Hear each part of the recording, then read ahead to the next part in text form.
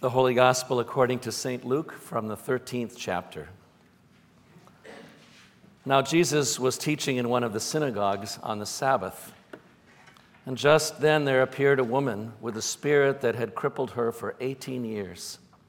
She was bent over and was quite unable to stand straight. When Jesus saw her, he called her over and said, "Woman, you are set free from your ailment." When he laid his hands on her, immediately she stood up straight and began praising God.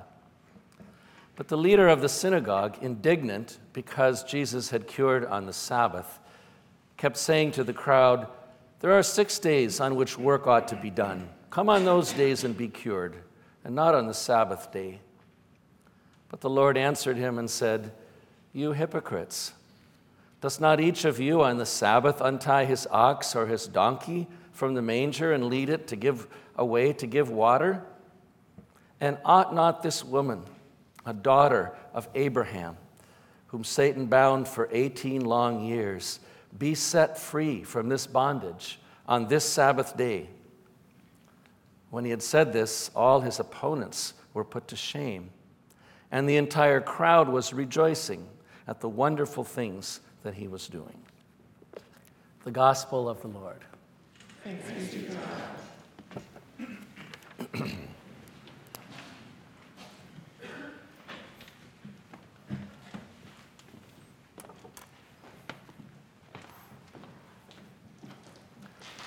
In our gospel reading last Sunday, Jesus said that he came to bring division.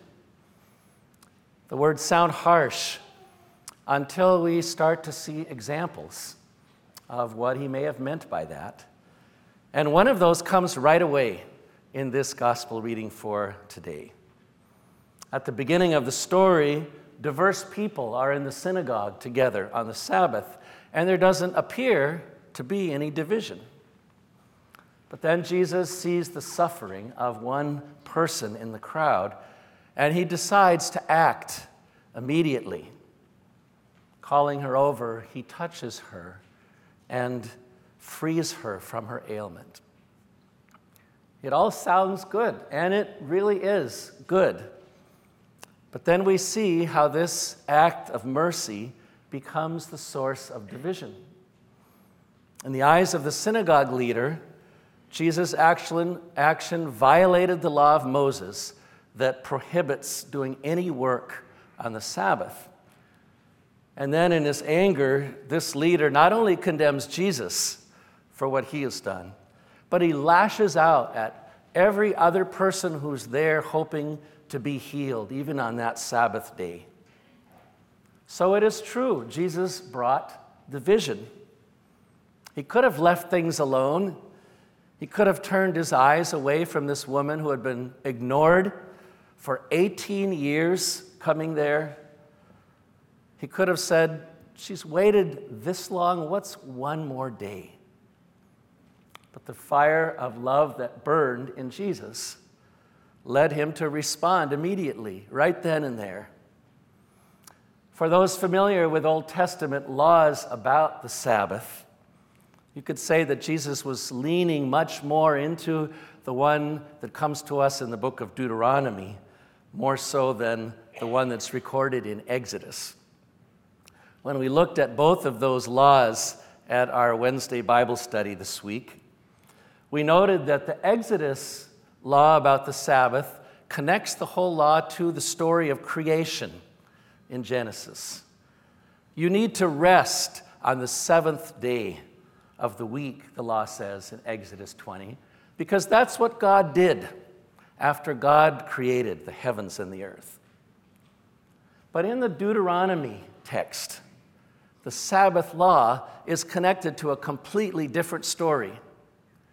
Instead of connecting it to the story of creation, the law in Deuteronomy 5 points Jews to the story, the great story of their own exodus from bondage in Egypt. "Remember that you were a slave in Egypt," the law states, "and the Lord your God brought you out from there with a mighty hand and an outstretched arm. Therefore, the Lord your God commanded you to keep the Sabbath day." Whenever I hear that story of freedom, the first thing that stands out for me is the fact that God saw that little tiny group of people in the sea of humanity. And then when God saw them, God was not content to let them languish. God could have said, what's one more year, or one more decade, or one more generation after all the suffering? Instead, God said, now is the time to act. Just like Jesus did when he saw that woman in the crowd on the Sabbath. For many hearers and readers of this gospel story, that's the first thing that stands out for them too. The fact that Jesus saw this woman bent over among all of the people gathered that day. She didn't cry out for help, try to make herself known, do anything to make herself visible, but Jesus saw her. My brother, Lee, has had Parkinson's disease for over 10 years now.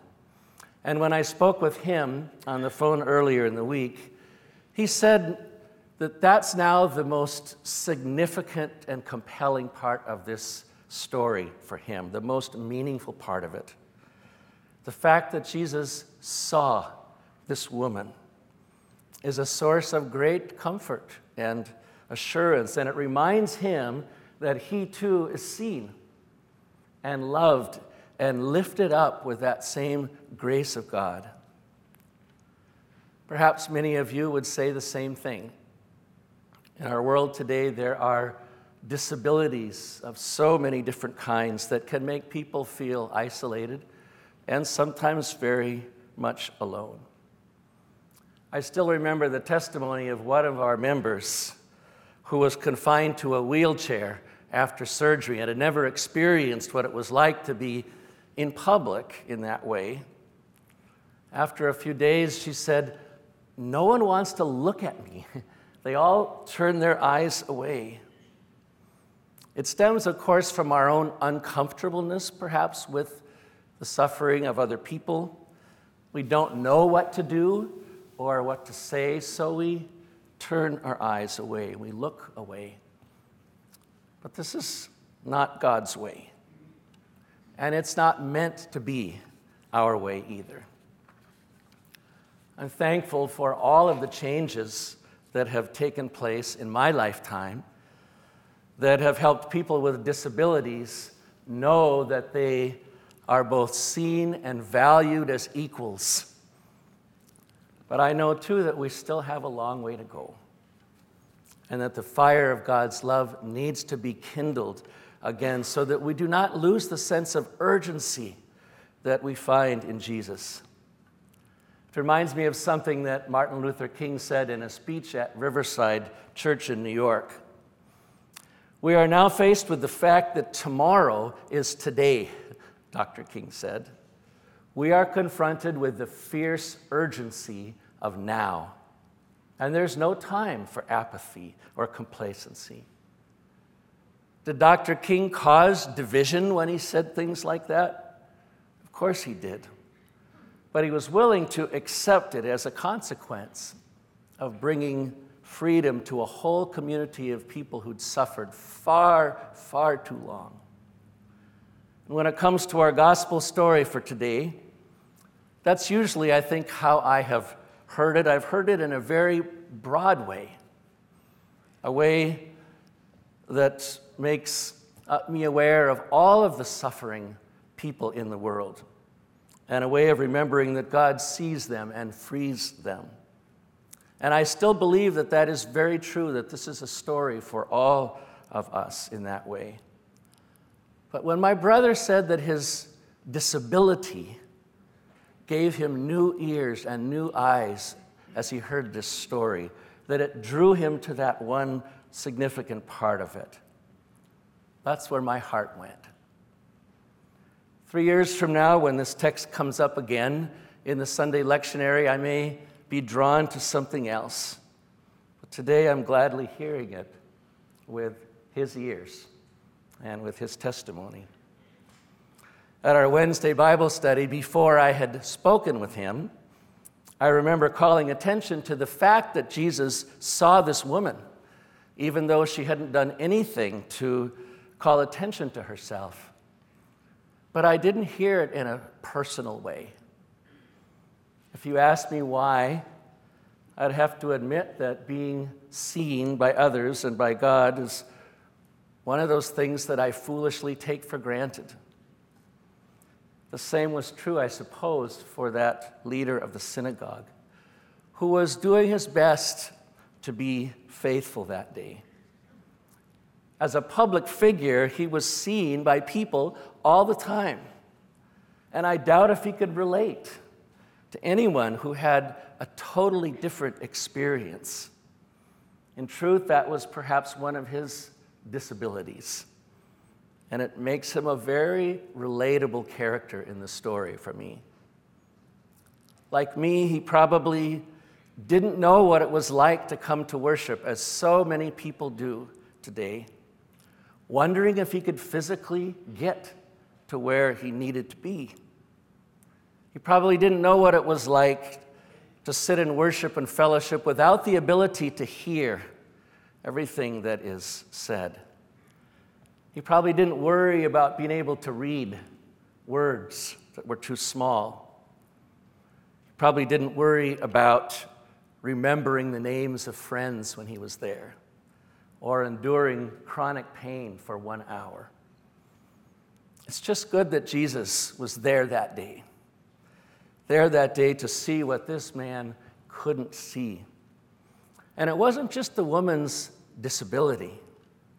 What Jesus saw, says Luke, is a disabled woman who was a daughter of Abraham.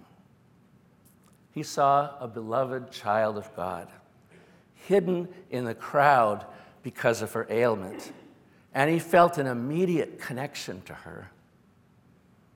When I hear that, I think that's what I want for me and for us as a congregation. I want us all to be less like that out-of-touch leader and more like the God we meet in Jesus in this story and in this woman who rises up to claim her identity. If St. Mark's is anything like our country as a whole, people with disabilities represent a large part of who we are together. And the time is long past for us to not only affirm that, but to build a life here where no one goes unseen and where no one's needs go unmet. It will take more open and frank conversations about this than I think we've had in all of our concern for so many of the other people that we see in the world around us. And it will require, I'm sure, a greater investment of our resources to respond in God's way. But there should be no more days of waiting. I ask for your help in that and for your partnership together, trusting that God will see us together for who we are and set us free to live together in thanks and praise. Thanks be to God. Amen.